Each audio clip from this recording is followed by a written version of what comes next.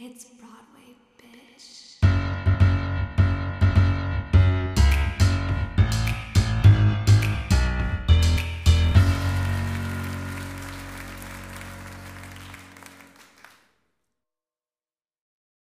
Welcome to It's Broadway, bitch. I'm Alana. I'm the Broadway.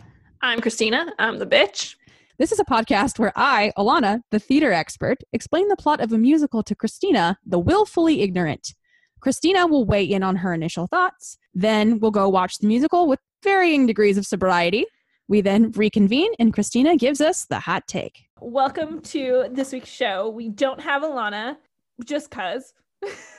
But instead we have Jamal, because we were talking about In the Heights. Hello. And I texted you when I gave Alana the week off. We had already been planning on talking about In the Heights. We thought it would be really important. And as soon as I was like, well, we need someone on, I was already thinking about you as a guest. And I was like, well, this is perfect. So welcome, Jamal. Thank you. Thank you so much. I'm so happy to be back and to talk about In the Heights. This movie. Yes. I think before I let you go, I'm going to go simply because I knew nothing about this going into it. And I need to preface that right there. I had no expectations. I have seen Hamilton. I expected there to be hip hop and really a diverse cast, and that's about it. Those are the two things that Lin-Manuel Miranda has made important to his career thus far. And that being said, I loved it. I had a great time. Yes. Okay, so jumping into In the Heights, tell me how you feel. Oh boy, I feel so great about this movie. It is just an amazing joy bomb that is the antidote we all needed at this point in history.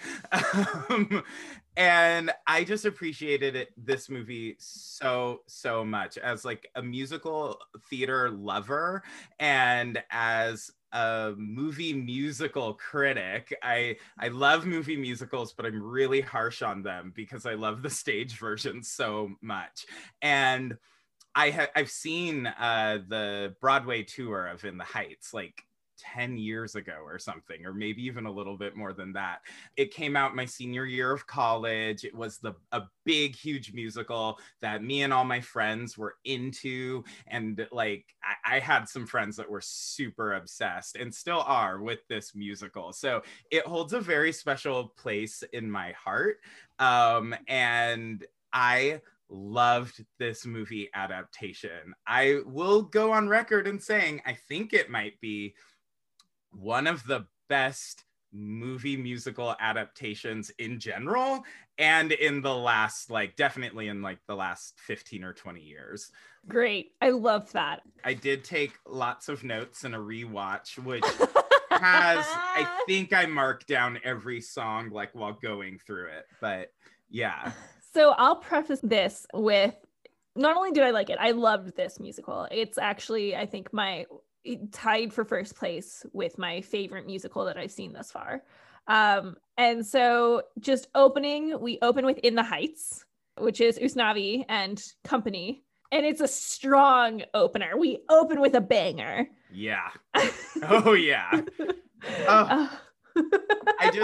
I love how they translate musical theater to film in this movie. And it starts right away with the opening song In the Heights, and it's just, there's a lot of subtle but also obvious at the same time little ways that the world acts musically, and it's wonderful. When the manhole cover thing is yes, as a record player or a record, or just the way that he moves around the bodega, and it's all kind of timed to the music, but it feels so natural. And that's I love that combination and that way of hitting being a musical, but also being a film and being in a realistic world at the same time. It's just a beautiful marriage. It's a really good opening, and it's also something that could easily be so cheesy so fast. Like so cheesy so fast, and they really hit just a beautiful balance of like,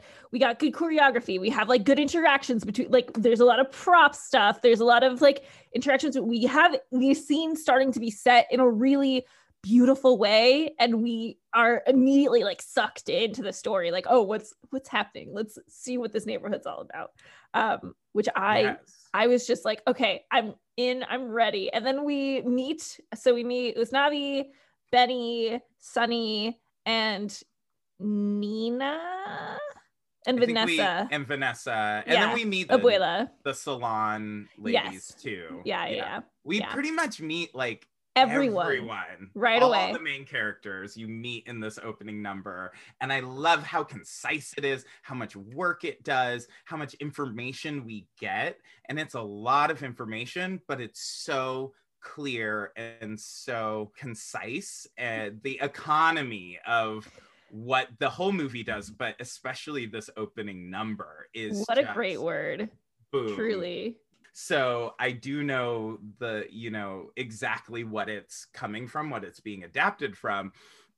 And a note to just think about, through the stage show, there's a ton of choreography, like literally nonstop choreography. I'm not joking. But there are people on stage dancing in every moment of this musical, and it's just as intricate and involved as the more intense dancing is in this movie. So gives this really great sense for the stage show that the city is always alive and always bustling and always moving, and there's always people somewhere, because it's New York, and it's a full vibrant thing. And so they translated that, I think, with the choreography in the stage show to kind of just always, there's always like somebody on the third floor of a building, like dancing in a window, or off in the background, or sometimes it's in the foreground and it's the point of what's going on. But it's often just like this hum that's buzzing around all the time. And it's really cool. And obviously they didn't do that in the movie. And I'm happy for it, because that's something that works on stage, and you're trying to create this atmosphere of a bustling city in a regular theater.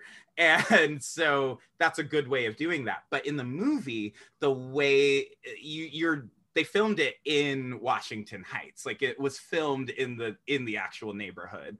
So you have the real world buzzing about it, so you don't need that in the same way. So when the choreography does really explode in the movie, it's effective in a different way. And I really appreciated that they made that translation in terms of the choreography. And it was such a huge aspect of the stage show, and it's still a big aspect of the movie, but I thought it was appropriately calibrated and adapted for film. So yeah, that was, I think, one of my biggest questions. I think in the Heights, we do get a good mixture of like individual prop stuff, and then also there are some big dancing things that happen with like huge crowds, but it's not the entire time. And so I think also throughout this movie, I was like, I'm having a very hard time imagining the stage version of this, because I can only picture it the way that it's being presented to me. And it's really good to know this information. Now I really want to see it on stage. It's a really great stage production. So if you ever get a chance to see it on stage, like, go for it. It's really effective. It's but that's also why I like this film adaptation so much, is that they really captured what stuck with you in the stage production, and they knew how to take all those pieces but then remix them a little bit. Yeah. They kept the soul of it, and they adapted it appropriately, which is something that you and I have seen. At this point, I've seen maybe like 30 times, like film adaptation that just falls so flat. Either they're exactly remaking what's on the stage, or they're not doing it justice. So yeah, we start out strong and we're like, okay, not the same, Yeah. But excellent. Same But- energy. Excellent. And you just feel like you're in such good hands because Lin-Manuel Miranda, who wrote the musical and starred in it on Broadway, he was such a huge part. He's a producer in the movie, and then he has a cameo in it. And he's just his heart is present throughout the whole thing. The Mhm. stage show is loosely based on his own life. Like the main character is kind of him, and his real wife inspired Vanessa, that character. So there's a lot of personal details to this musical that you wouldn't necessarily know as a fact just by watching it, but you could tell that there's just so much passion given to it. And it's because he put a lot of himself into it, and it's very tied to his real experience. And it's just, you feel the hug of warmth and love with it, and it feels so good. I love these facts that you're giving me. I think we need to jump to the next song because we Yes. literally have only talked Yeah, I about know. one. No, I love it. It's so good. So the next song, according to my list, is "Breathe," which is Nina and company. So Nina is the Mhm. girl who she was away at Stanford, and the Yes. thing that our audience needs to know if they have not watched this is that she has gone away and is now back. And "Breathe" is about her being overwhelmed and essentially deciding she doesn't want to go back to school and having to deal with the pressure of the entire neighborhood's expectations on her. So Nina was one of the least interesting characters to me, Mm, and a lot of her songs didn't interest me. interesting. Yeah. Yeah. Which is ironic because Benny is one of my favorite characters. It helps that I think he's the hottest character in the movie. He's real good looking. He's so cute. He's so cute. I have a big, huge crush on him, but also on Anthony Ramos. So I'll see your Benny, and I'll raise you an Anthony Ramos. Anthony Ramos is also cute, but like I think Anthony Ramos, to me, as far as pure sexual attraction, pure animal magnetism, it goes Benny and then Anthony Ramos. Yeah, I hear you. I hear it and I respect it. Yeah, but it's a good song. It does the job of introducing us into her role in the neighborhood, where she Mhm. does a lot of, like, I think we meet the kid version of her, right? Yeah.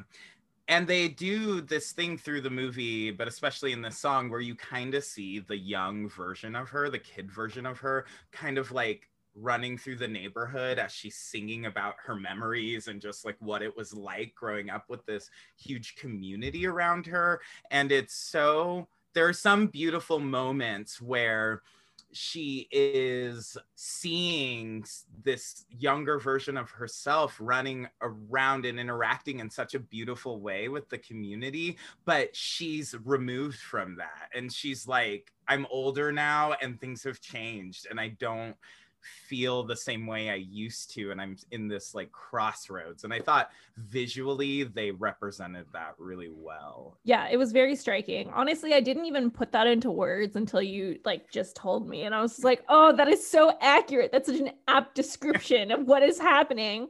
And it's also, a lot of her removal is self-induced. She is isolating herself a lot, and it's a theme that we'll see with her as we move forward. Yeah. And we see her, like, we hear about her through Usnavi, who is the main character in this, and he runs the bodega that is kind of like the main rallying center of the neighborhood. We meet Nina through him as well. He mentions that she's like a sister, and her dad runs the dispatch, like, car service in the neighborhood. Yeah. And so Breathe kind of is her, again, introduction as she walks around, and then she is told that Benny is on the dispatch this morning. Yes. And we get one of the sweetest interactions of anything. And we get introduced to Benny, and I'm in love with him. I love him so much. Yeah. I love the dispatch. Musically, it's so wonderful. It's so bright and beautiful. And it just makes my heart swell just hearing it. Yeah, I will say as well, when looking at the overall composition of the music as assigned to different characters, you do see a vast difference in like you have a lot more ballads with the female characters. This is not exclusive, obviously, but you do have like the female characters doing very little, honestly, like rapping or hip hop style. Oh no, you froze.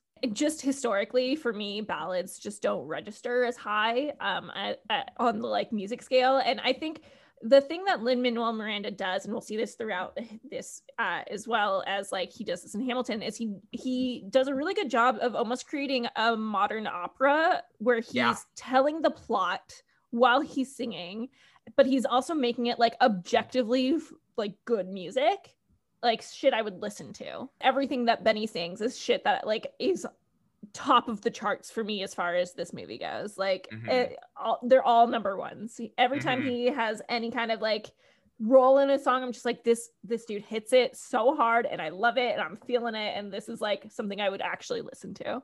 Yes.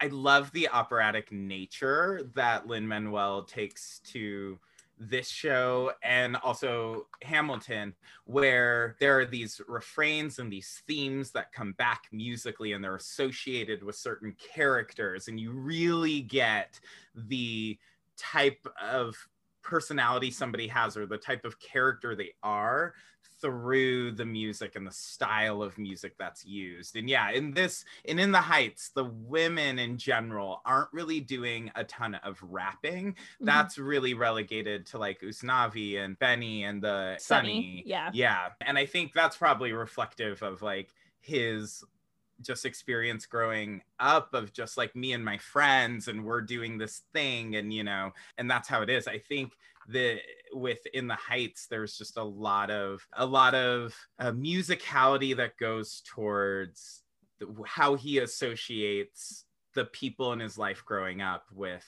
the type of music they were listening to and how they were interacting as people at the time. So yeah, the way that he chooses to portray vulnerability between especially the sexes is so interesting to me, because through the male characters, it's a lot of just like pure goofiness. It's a lot of like silly, we're gonna say words that are fun. Like Benny, I think, is the optimal. Like he is so open and so sweet, and he gives us vulnerability without really being like having any shame attached to it, whereas a lot of the female characters do have that. And I don't know if that was intentional, but it's clearly an experience that even unintentionally made its way into the music. And I think that's, again, related through the type of music that they're able to express themselves through. So we just get a really sweet thing. We see Benny is in love with his job. We see that Benny and Nina have a little bit of a thing. And Benny is like, okay, time for the morning like talk. And he's like, Nina is back. Everyone say hi to her. And so she's beloved. We establish her as a character, as a beloved character in the neighborhood. Yes. And then the next song, It Won't Be Long Now, which I'm honestly having a hard time remembering.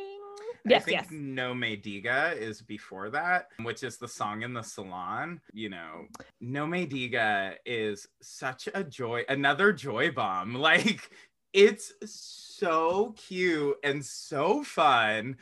I love how fantasy is incorporated into this movie, because it's a musical, but it's framed in this sense that he's retelling this story to some kids, you know? So the whole thing is Usnavi telling the story over again. So it's not literally happening. It's all kind of in this, you know, memory sense. And so the way that fantasy is added in is just, I love the touch of it. It's not overbearing, but it's there. And in the salon, it's manifested in these like wig heads that are following the action of the gossip and like just as surprised as everybody else. And I love that little detail. It's something that could have gone so wrong or just been ignored or like not happened, you know, but they added it in and I loved it. I love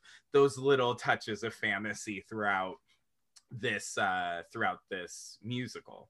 This is where we kind of meet and are introduced to Vanessa as a character. Yeah.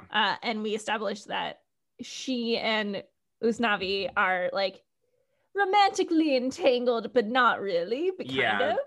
of. They've been flirty. This is an open secret in the neighborhood. I think one of the key lines that we get is like, Daniela is like, did you hear that Usnavi slept with like someone? And Vanessa goes, he would never, she's a slut or something like that, which is like, okay, calm down.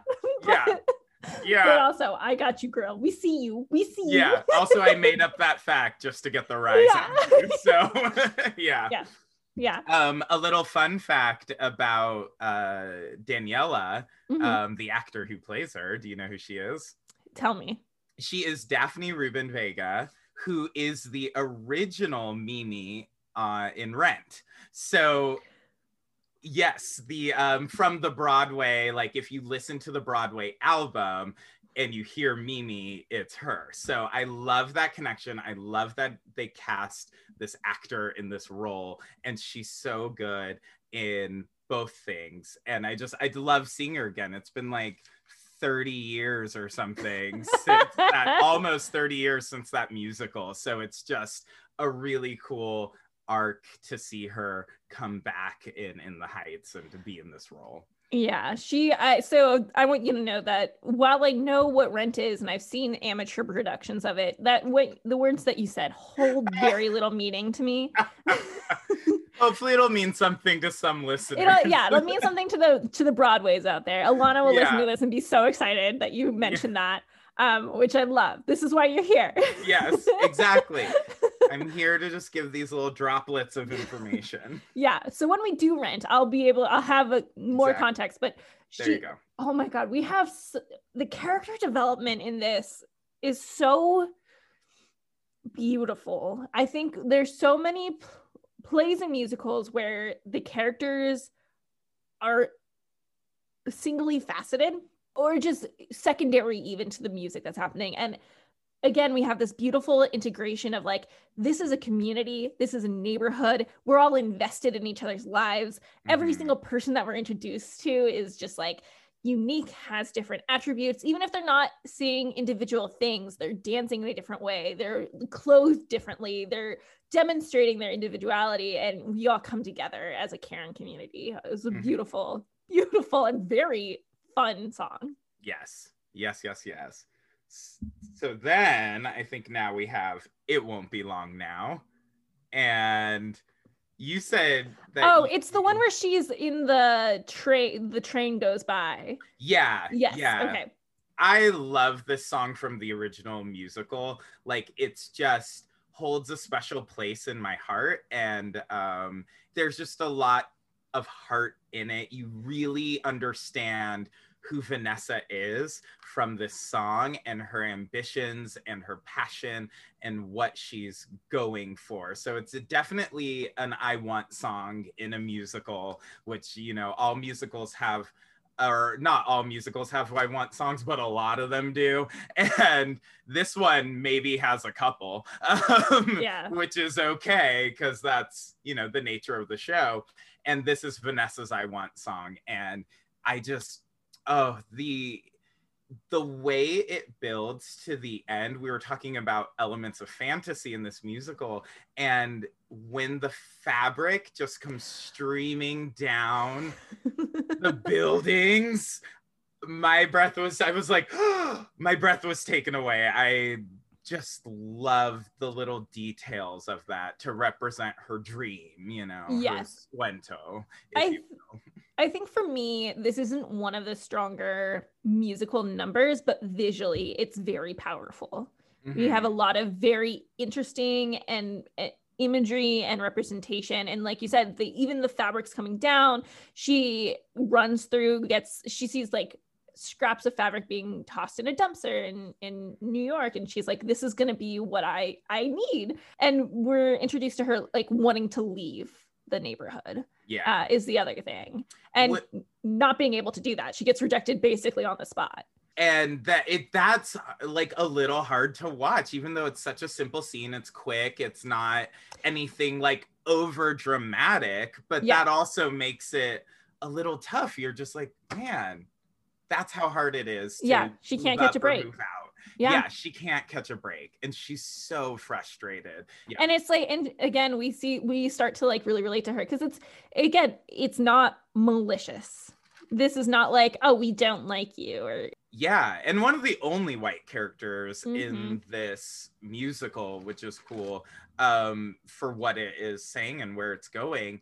It's not malicious as in like pointedly malicious, yeah, but it does represent an aspect of just our American society that is malicious, is Yeah. racist, is, you know, classist, is a lot of different things. yeah. It's definitely institutionalized, and Yeah. I think I don't know if this is still the proper term, but microaggressions, where it's not overtly like you are a person of color, get out, but it's very much like what you do for money is not appropriate to like Right. live in our occupy space in our space. Right. And she specifically is like, I have the money, I have the cash. Like, yeah. I have first and last month. Why should this be a prop? And I have deposit. Like, I have cashier's checks or bank statements. Like, this should be sufficient, and it's just not good enough. And so she's essentially banished back to Washington Heights, where she has a community, and she's not leaving in the community because she disdains it. She's just looking for opportunity. Her ambitions are just larger than what this neighborhood specifically offers her, and she does see where she is located and where she lives as part of how to climb up the ladder of success and in the given fashion industry that she's trying to break into. And so for her, well, through this whole musical, there's the whole question of what is home and how do you define home and what does home mean to you. And this neighborhood is changing, it's gentrifying, but it's also that some of the key players in this musical don't define this neighborhood as home anymore, or they do define it as home, but it's being taken away from them, like the salon women, because they're being forced out. They can't afford their rent anymore. So it's just this, Vanessa is another piece of how this neighborhood is changing, and people are defining home in a different way than they maybe used to earlier in their life, or that their like parents or their ancestors did who lived in the neighborhood before them. The next song is 96,000 on my list. Okay. And something that I will actually say now about the Broadway to film adaptation, they reordered a bunch of stuff. Like, it's not the same exact order. A lot of it moves in the same general direction, but there are songs, they cut a bunch of songs, and there are songs that are just in different places and implicate the plot differently. So if you are a listener who does know the stage version and hasn't seen the movie yet, just know that it's different. Like, there are differences. And there are rearrangements and there are some plot changes, but we'll talk more about that later potentially. But with this movie, what is next is 96,000, which is oh my god, such a fucking fantastic number. So absolutely, the context for this is Usnavi runs the corner shop, and he is selling lottery tickets, and everyone is just like playing the lotto. And they're on the way out. We get the timeline of like 3 days before blackout or something like that. So, and that's a lot of how this movie goes, is we get that kind of timeline, like 30 days after blackout, 0 days till blackout. And then you also get the weather report, like each new scene. Yes. Yeah. You get the rise in temperature and where it's at. And that's important because it's the height of summer. It's fucking hot, dude. And it's New York, where it's always hot and fucking whatever. And so they're like, okay, we're closing down the store. It's too hot to do anything. Let's go to the pool. And as they're leaving, Sonny, who is Usnavi's cousin, gets a call, and he's like, oh, you won't believe it. We sold a winning ticket. It's for $96,000. And someone in the neighborhood has won $96,000. And everyone's like, it could be me. Here's what I would do. And we get fucking nuts with this musical number. Yes. Yes. This is just one of the best film musical numbers, I think in general. I love pretty much everything about it. In the beginning, how they do those visual animations to accentuate what they're like rapping about in like the first part and what they would do with the $96,000 if they won it.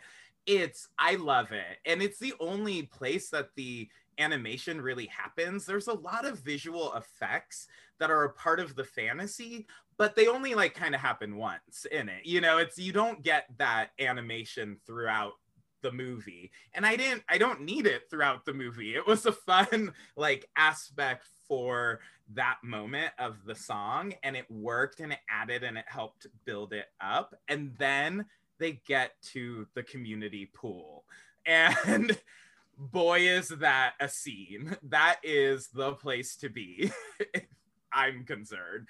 And they do this great huge musical number that feels very like old Hollywood, like very golden age Hollywood, Busby Berkeley or Esther Williams, you know, like all that. And it's very much modeled after those, you know, old swimming choreographed moments that you would see from like the 40s or 50s or 30s. This is sexy as hell choreography. Sexy as hell. And honestly, I've never, like, my panties dropped for Benny because he gets a really good like solo in this, and I was just like, dear God, this man. You're like, yes. But honestly, like, this is also, every single person is involved in this. Every single person's like, we get to talk to every single person and see what $96,000 would do, how it would change the neighborhood, how it would improve the lives. Like, it's a cognitive dissonance, really, because this number is musically a joy bomb. Yes. Lyrically, wildly informational and slightly depressing. Yeah. Because you know, only one person can win this money. So everyone's talking about their dreams that they would do. And you know that only one person can get it. And you don't even know if it's one of the main people you hear from or the whole ensemble of people that you also hear from. Everyone's dreaming of what they would do with this money and this number. And this corresponds in the movie with when we're talking about, I forget the word. It's like Swanita or something, but I don't want to. But it's very specifically My Little Dream. Yes. And I think that it's really important to note that, like, we're using words like little dream. We're using values of money, $96,000. Like, yes, that's a lot of money. But even in the beginning of the song, we see after the government takes it, you're going to have an empty knapsack is like a similar line, because the government is entitled to a large percent of that if you take the cash buyout. And we, again, comparatively to like very many other lotteries, $96,000 isn't that much money. It's not like you can retire on that. No, I agree. I think it's so interesting that the amount of money is set at this. It could help you out, absolutely, and it would make a difference, but it's not even $100,000. It's almost $100,000, but it's not even to that marker. And it's not like it's $1 million or more than that, which we've seen some lotteries get up to and go beyond that. But it's enough for people to see how it can change their lives and to dream on it. And that's the thing. It's not just small. It's like everyone thinks of these as small dreams, but these are significant changes. Like this comparatively small amount of money is enough to significantly impact the quality of life for so many people. And so we, again, are getting this idea of like the rich are taking over. Gentrification is happening. If even one person can just have a little step in the right direction, there's no system in place for helping people and helping this community specifically. Right. You know? Right. When Vanessa comes in with her part, which is a total like mood changer in the song, everyone's kind of dreaming big. Usnavi's kind of like just keeping some reins on reality with the dreams, but it's all there. And then Vanessa comes in and she's like, yeah, if I win, you're never going to see me again. Like, I'm out of here. And I love just one of my favorite lines from the musical is Usnavi going like, okay, we're only joking, stay broke then, you know, like if that's how you're gonna, if that's your dream, then like, I hope you don't win it, you know. It's hard. My relationship with the female characters in this, with the young female characters in this, I think with the older female characters, I identify with a lot. But like with specifically Nina and Vanessa, I think Nina is a more interesting character, honestly. I think that she embodies a lot of like the American dream and the pressure put on children of immigrants. And I think that like her story is much more interesting. Vanessa, I sympathize with a lot less. And I think that that is simply coming from a place of privilege for me, where I don't have the necessity to forget where I'm from. And it made me not like her a little bit. Well, like, this is a movie about celebrating this neighborhood, and she's actively saying, I want to leave this neighborhood. And in a different way than Usnavi is, because he's like, I want to leave to go back to the Dominican Republic and like really deal with like my father's legacy and my family's legacy in a certain way. And there's issues with that as well, but like, but his wanting to leave is a little different. Her wanting to leave is very much like, I'm over this neighborhood. Like, she's presenting it like I've run out of its usefulness for me. Very utilitarian. Very utilitarian, but it's also like, you know, if that's what she needs to do to like succeed in the, you know, in the way that she wants to succeed. Again, she's very much oriented as in like where I am kind of says what I can or can't do. And she's trying to think, if I change my atmosphere, then maybe I can change what my trajectory in life is. And it's not necessarily the most likable thing, but I do think it's an honest thing. And I think that's how some people do view how to change their life and circumstances. Definitely. Of course. The setting itself is a character. And I think also at this point, we need to talk about Abuela, because she doesn't have a song until much later. But we're introduced to her pretty early on. And she's an important character. She's the catalyst. She's the matriarch of the whole neighborhood. And she's the only mother figure that is present in this movie, which is different than the stage musical, but well, that's later.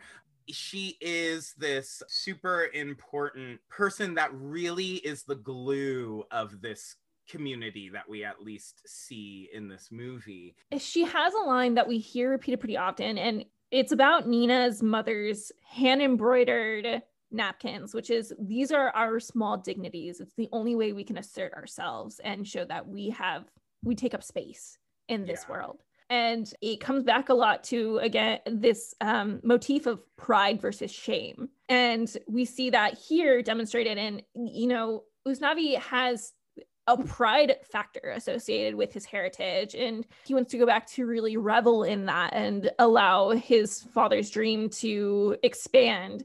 And we almost get, while there is enjoyment, Vanessa's experience of the neighborhood almost hits us shame. It's a little bit of a guilty pleasure. And we have that as well with Nina, but in a different way. We're dealing with shame in a very different way.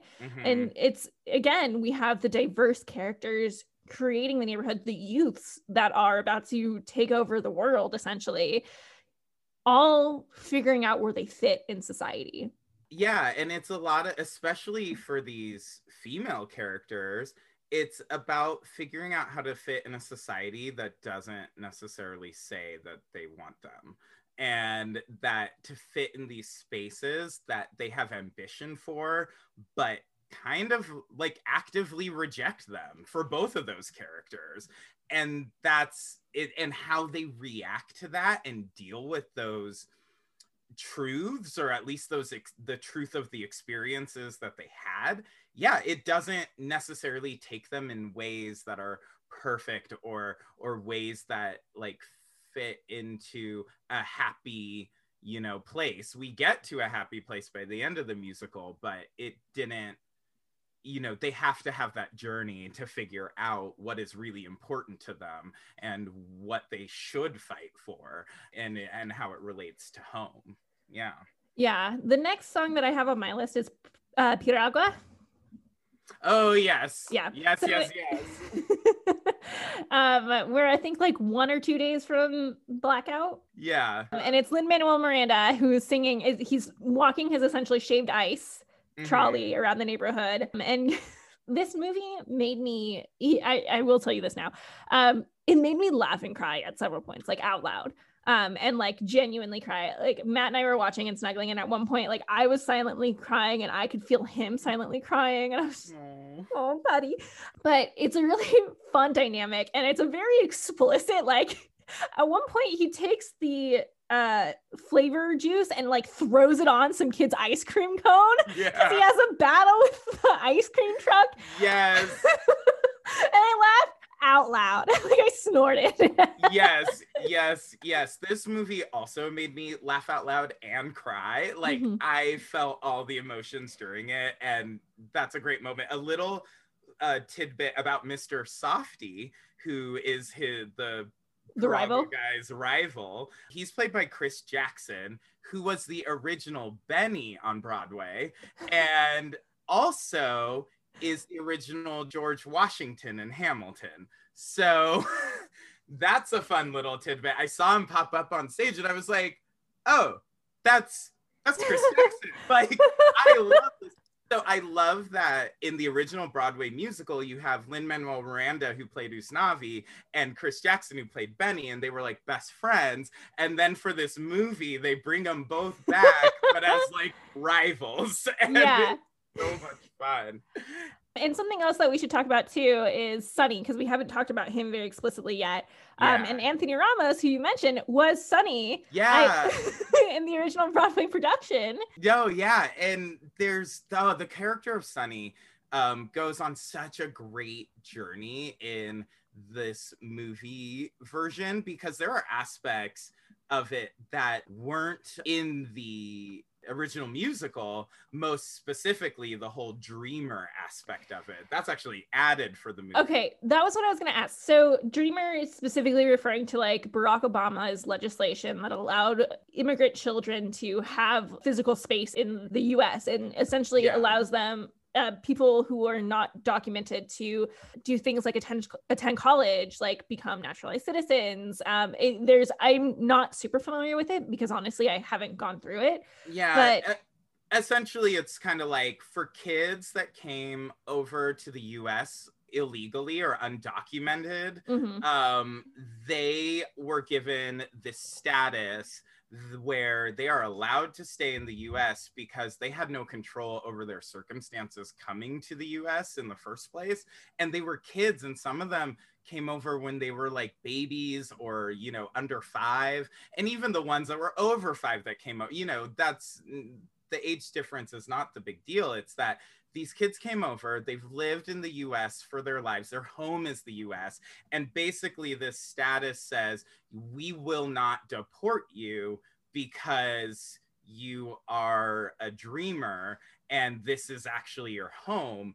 The unfortunate thing is that they're kind of stuck in this weird limbo where they can like legally work and they can do some other things, but they can like go to college, but they can't get like a driver's license, or they can't apply for financial aid, and they can't become naturalized citizens through just the fact of them being a dreamer.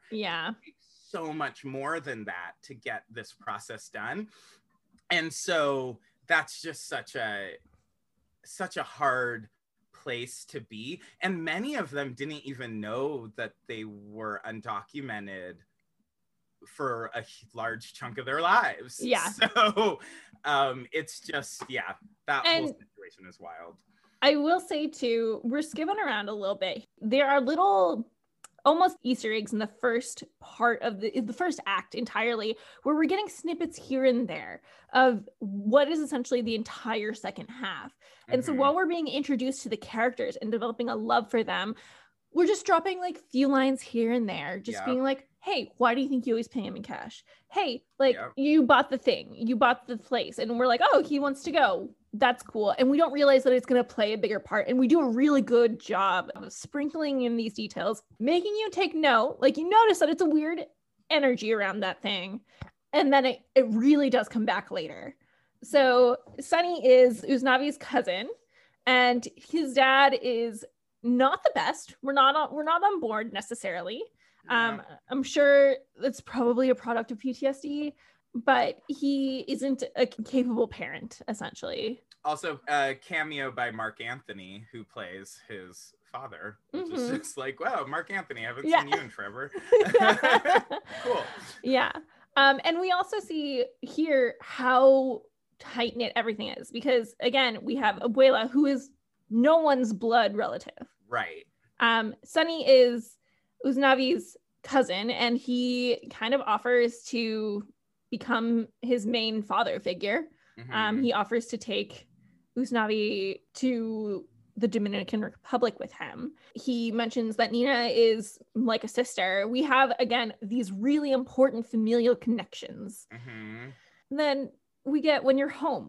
Okay, so When You're Home is when it's Benny and Nina, and they're kind of singing this song where Nina, at the end of it, discovers that, yes, Washington Heights is my home, and I want to stay here. I don't want to, like, I've had these issues at Stanford in college, and it's not working out, and I think I need to return. And by the end of the song, she's like, yes, Washington Heights is my home. And she also kind of goes into a discussion about, like, you know, what if my parents never left Puerto Rico and I grew up there with, like, my people and learning Spanish and all that stuff, and just knowing it instead of having to learn it later. Like, she felt disconnected from her heritage growing up in New York as opposed to growing up in Puerto Rico. So she's having all these sort of crises of identity and who she is. And this song is discussing that while weaving through this park and this atmosphere that is, again, another, like, joy bomb of what this neighborhood is, and really celebrating the neighborhood and celebrating it in a less flashy way compared to, like, 96,000 or the opening in the Heights, all of that. I really appreciated the action of this song, because they're, like, weaving through a basketball game, but the basketball game is just kind of going. It's not like a big choreographed basketball number, you know? Yeah. Or they're, one of my favorite shots of many is when there's an overhead shot of the kids doing hopscotch, and yes, Benny and Nina are all, and Benny's doing hopscotch through it too. It's just like this beautiful small little moment that was just so lovely, how they sort of play this ballet with their neighborhood, and then they meet up with just like a little dance party that's just going on outside, that's just a casual people playing music in the park, you know? And I think before the song starts, when they're in the scene, Nina says to Benny, like, shh, let me just listen to my neighborhood. I have such weird feelings around that, because I feel like it's such a cheesy line, but it accomplishes the job that it's supposed to do. Yeah. I get it. Just as, like, living in Chicago where I'm at now, you can just, you know, go out on the street and just listen to your neighborhood. There's a different feeling in one neighborhood to the next. And for her to have gone all the way to Stanford, where it's very different from, you know, Washington Heights from New York, just, it's not an urban area in that sense. It's just more suburban and just probably quieter in general. And she's probably missing all the sounds that she's so used to and defined as home. And she's even earlier when she says explicitly, like, my community isn't there. There's nothing for me there. Do you remember if this is before or after her, like, I know there's a big dinner, but then there's a smaller one before, I think. Is this before or after? The big dinner is when they're confronting her father about a lot of this stuff, and she's really being more honest about her feelings to him. So I think it's somewhat in there as well. So the club is after their big dinner. So in between these two songs, the club is the next song, we get this really important dinner, and we've had an interaction with Abuela, who tried to get Nina's mother's hand embroidered napkin dry cleaned, and it's too expensive. It's almost $180 to get these napkins dry cleaned. At the new dry cleaner. At the new dry cleaner that bought out half of Nina's father's business, and Nina's father is paying for her to go to school. I think this is also important. We see really early on in her song where she's coming back, Breathe, that she gets like a pretty good scholarship to college. So when we're talking like money and tuition for school, it's not like $100,000 or $60,000 when she's got a pretty good scholarship. So it's like even a little money to like pay for whatever's left after the tuition, books, flights. It's probably even just, if this is her second year, her dorms are not covered in scholarships most of the time. Yeah. And that's like $10,000 a year. And in order to maintain that just for 1 year, her father had to sell half of his business. Right. And she has to work, she has to have a job while she's, in college. And we have a really important conversation that happens at this big dinner where we're seeing these beautifully pressed napkins. Abuela can't afford in this new dry cleaner that is in their neighborhood to get napkins pressed. She does it herself. This is small, significant things that are really, I think they're taking the show don't say to like a very excellent place here. And we have an interaction between Nina and her father. And at this point, we've had a lot of dialogue about how she's not going back. And he's like, I called the let me pay tuition. You're going back. And it's again, an immigration story. It's something that we're seeing. And she says, I got searched, which I don't know about you, but that like in the moment gave me chills. Yeah, absolutely. And that's enough to stop the dinner table dead. When she described that story, I was just extremely horrified because though that specifically hasn't happened to me, I could easily see that happening to me. As just a Black man coming to a new situation. I moved halfway across the country for college. I moved into a city that I had no community in, and I had to build everything kind of from zero again. And I get that it's your first day, you're meeting your roommate. Just in general, you assume that like they may be your new best friend, or they may be just a really cool person that you're going to learn a lot of new things from, or you're going to give them a bunch of interesting wisdom and stuff like that. Like there's just this cool exchange that you're so excited for about going across the country for college to have this beautiful experience, and right away you're accused of stealing from them, and not just by the roommate but by the parents of the roommate and the RA. Like the whole idea of the institution that she knows her college to be so far is like against her on it. And that's horrifying to me. I absolutely understand Nina and where she's coming from in terms of not finding the community that she wants in Stanford, because she's had multiple racist things happen to her. And it's hard, especially when you grow up with a supportive community around you and your family's around you, and you didn't necessarily have to deal with like being called a thief. I'm a white lady, so like take everything I say with a grain of salt. But I think it's also while she is so comfortable in her community, we've already seen her identity crisis. We've already seen her disconnect with who she is. And I think that it's something that we experience a lot in tales of, honestly, in my experience, is often tales of mixed race Black people, where they feel like they're not accepted by their Black community, and then whatever other community they're part of, often it's the white community. And even though she's Puerto Rican, her parents are Puerto Rican, she is American.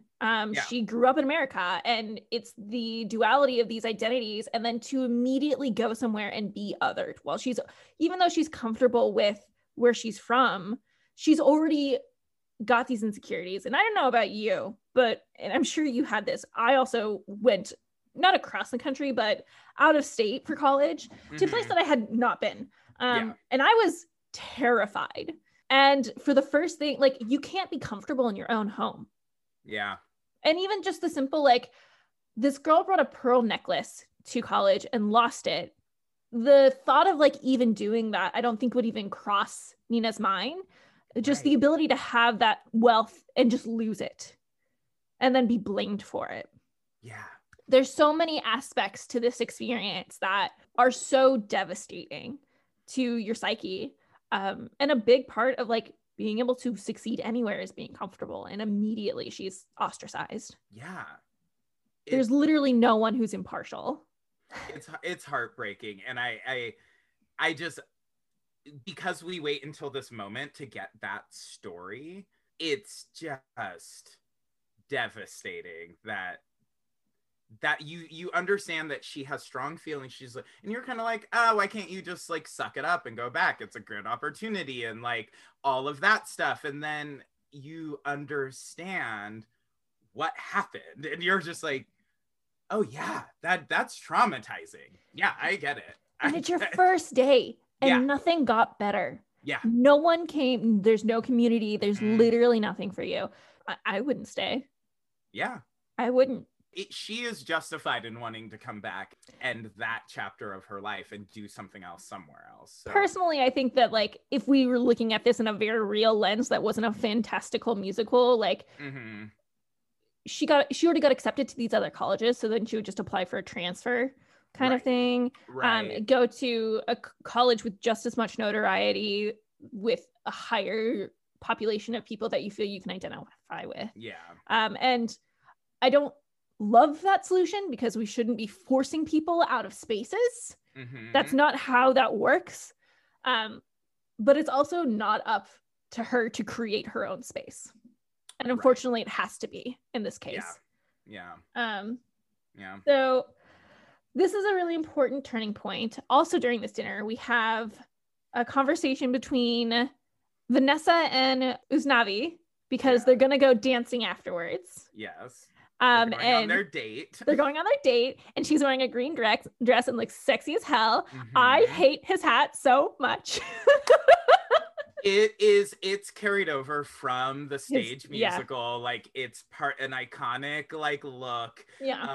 And obviously it was his father's hat. So it's kind of like whether you like it or not, that's why it's there. You know, there's that super big significance. And then we also have in this scene with the family dinner where there's no music, we see Benny come and interrupt and be like, yo, what the fuck? I forget Nina's dad's name. Kevin, I think. Kevin. He is like, yo, what the fuck? I saw you in a meeting. You're selling the second half of your store, which is, it means, so that's also multiple layers deep, right? Because not only does it mean for the next colleges, often 4 years for us, for the next 2 years, he has nothing else to sell. There's nothing. This is everything. And it's not even enough to make it halfway through. 2, it's putting everyone who's employed there out of a job. It makes it even more unattainable to be in that neighborhood. It's a big devastation to the community, to their livelihood, and to just all of it. It's a big deal because it affects everything, not just this one family. And then there's the question too of like, well, if Nina went to college for 1 year, what was the point of even going for that 1 year?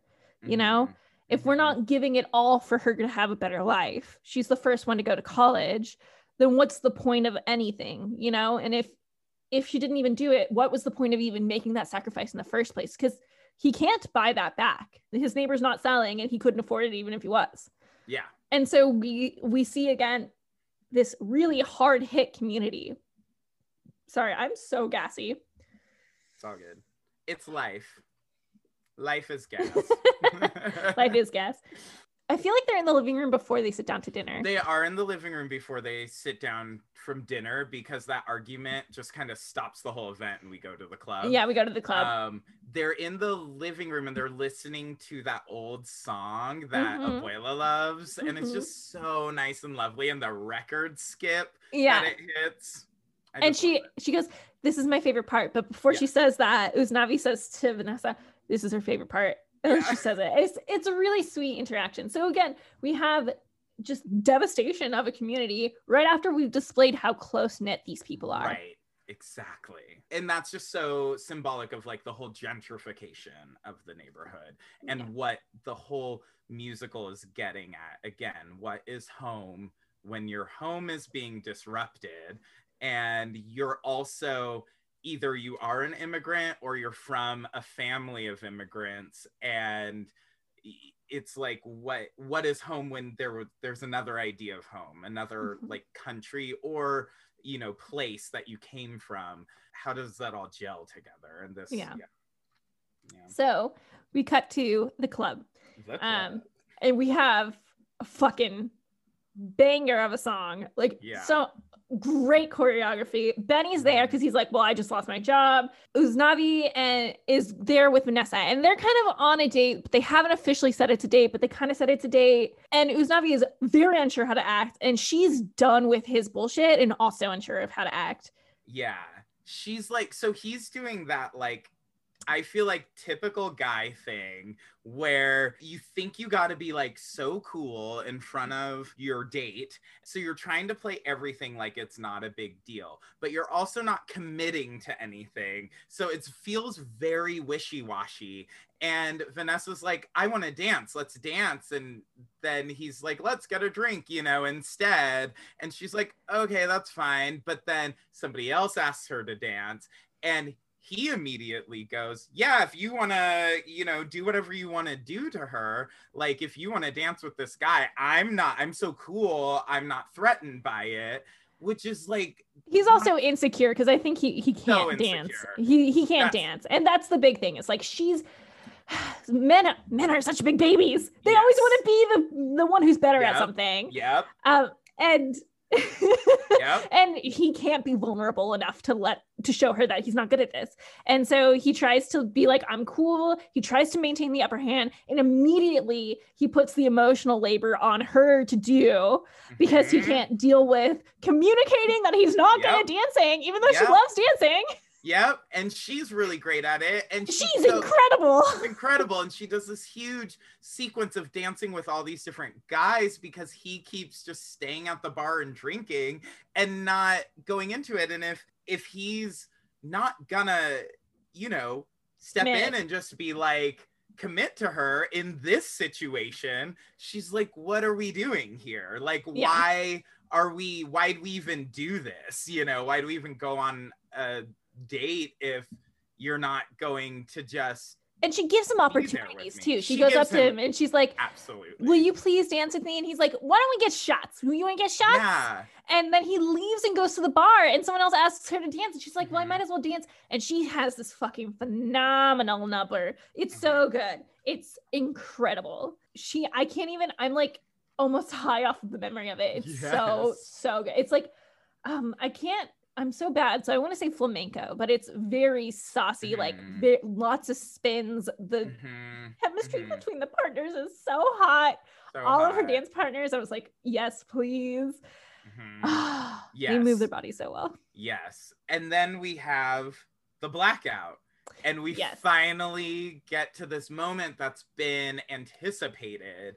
And on stage, the blackout is really cool because then all the actors hold up their lit cell phones, and you just see like on this dark room, you just see pops of cell phone light, and it's very like effective, and it's really cool in the movie. And it was like scary at one point when they're like trying to get out of the doors of the club, and I was like, oh my gosh, the reality of like being trapped in a crowded club when a blackout happens and you don't know how to get out and the doors aren't opening, and that's just a very intense moment. Also, we're in America and this is a club full of immigrants. We've seen club shootings before.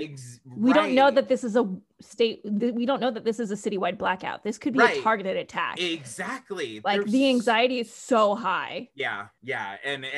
And everyone's separated. No one's together. Everyone gets separated. Nobody can find each other. Vanessa and Usnavi are separated, and that's a point of issue later.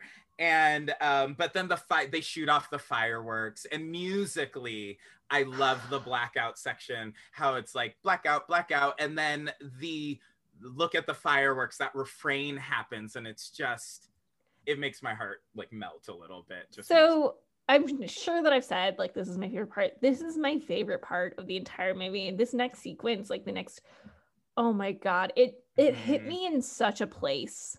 You're nodding. Yeah. Just heartwarming. We have everyone who made it out, knows they're safe. They go to Abuela's house. We have fireworks. People being a community, making the best of the situation, seeing the stars in the city for the first time. Yeah. Like that's breakdancing and creating their own atmosphere outside of the club, and in this like crazy 100-degree weather, where now they have no chance of using AC or a fan or anything. They come together and make the best out of a bad situation, and that happens like multiple times over and over. Yeah, over and over. It's a motif that just gets more and more powerful. And as many people as can, so everyone kind of does find each other, and they're like, okay, well, we're all gonna go back to Abuela's, or we're gonna go here, wherever. I feel like Benny and Nina just go and fuck. Yeah, so there's some differences in the stage musical and the movie musical, that where Benny and Nina in the stage version, they very explicitly like go and they fuck. But also in the stage musical, they've never had a relationship before. That's a change for the movie, that they've had a past relationship. And in the stage version, they hadn't. So it's a very big moment in the stage one. And in the movie, it's a little bit more subtle. It's not as big of a deal that this happened. Yeah. And while this is happening, Usnavi and Vanessa have a fight because neither of them can be honest. Well, really, Usnavi, you really can't. It's really Usnavi, and Vanessa just interprets his actions as they come at her, which is the only thing she can do. And she's very defensive, but like, what are you supposed to do when someone's like, "Where the fuck were you?" Yeah, well, and she also has just felt rejected by the world she was trying to like move to and enter. So she's in such like I've been rejected, and I'm so excited to go on this date or have this moment with this guy that I've been kind of like flirty and crushing on, and he's so nice, and this is going to be such a nice, wonderful thing for me. And then he rejects her again, and she's like, well, I thought, what was the point? What was the point of bringing you? I'm inviting you into my world. And so they meet outside of the club. Nina and Benny go and fuck. And Usnavi and Vanessa just separate. They go their own separate ways. And that's when we see, you know, Usnavi goes back to Abuela's house. Daniela and Carla and everyone from the hair salon comes. Oh, Benny also, no, Benny doesn't, they don't fuck. He runs to the dispatch. That's what it is. Yeah, he runs and he's like, there's issues going on. I need to help out. Yeah. And Kevin, Nina's dad, is like just so astounded by the dedication. It's a very touching moment between these two male characters. It is. And we have a little party. We have candles happening at Abuela's. And then Abuela's like, hey, I gotta lay down. It's just too hot. It's fucking 106 degrees or whatever the hell. And everyone takes care of her. They're like, here, drink some water, lay down. Let us know if you need anything. And we have Paciencia y Fe. Oh my gosh, this song, this moment was so beautiful. The visuals of this. So I think it's also important to know Washington Heights is a Latin community, but it's not one specific Latin community. We have Usnavi, who's from the Dominican Republic. We have Puerto Ricans. We have and Abuela's Cuban. Yeah. And we get her entire life story in this truly one of the most vocally beautiful pieces of the show. Yeah. I have chills right now. Me too. And it's so visually beautiful. We have classic Cuban attire. So it's hot in Cuba all the time. So it's like the classic like linen pants, linen shirts. We have everyone's in white. Everyone's in white because it releases the most heat. Yes. And she's reminded of that because she's like, she keeps saying calor hace calor, which means it's hot. And she's like, well, if I could survive the heat of Cuba, and we have the essentially dance sequence of her life flashing before her eyes. She's talking to her mother, and the dancers change. She's on the subway in her mind, and the dancers change from just like New York to traditional Cuban attire. We have these beautiful, like beautifully white, like gorgeous choreography in a subway car while she's making the proverbial transition into the afterlife and deciding, do I stay or do I go? And I pretty much immediately started crying. I was crying for so much of this because I knew it was coming. And also this is what happens. This is historically when blackouts happen and there's major heat, the older disadvantaged people are the ones who suffer and often die. They just can't handle it. It starts with the whole subway visual. It starts on a modern regular New York subway, and then the people change to the Cuban people that from her memories. And then the subway train changes to an old subway train from when she first arrived in New York. And that subtle change and is so beautiful. I think I read that they filmed those sequences in a museum that had actual old New York subway trains still. So they like went there and did that. And there's choreography where they're in the suitcases, and like it's just fantastic. And she's talking about the struggles of going from Cuba to New York and why they moved to New York, why her family moved, because it was like, well, Cuba's great. It has like our family and culture that we love. But I was starving. Exactly. But like I couldn't survive. There was no work. There was no way to live there. So yeah, it was scary, but we had to go.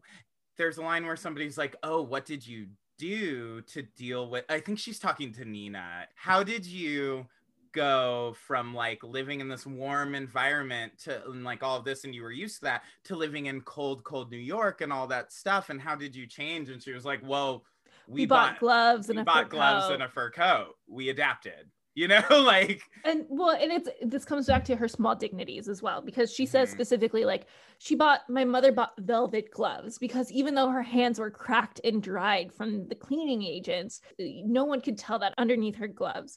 And we see that actually really beautifully represented in this song where she says, we came to New York in mid-December and it was cold and none of the clothes that we had were able to shelter us. And it took time to get work and it took time to get money, and we worked every day. And what for people to tell me to learn English, Yeah. I thought it was a very beautiful portrayal of a very real experience that, I mean, I would say majority of the people in the US are immigrants. Yeah. Yep. And it's something that is experienced just universally. Truly, I could cry right now. I was sobbing through this entire thing.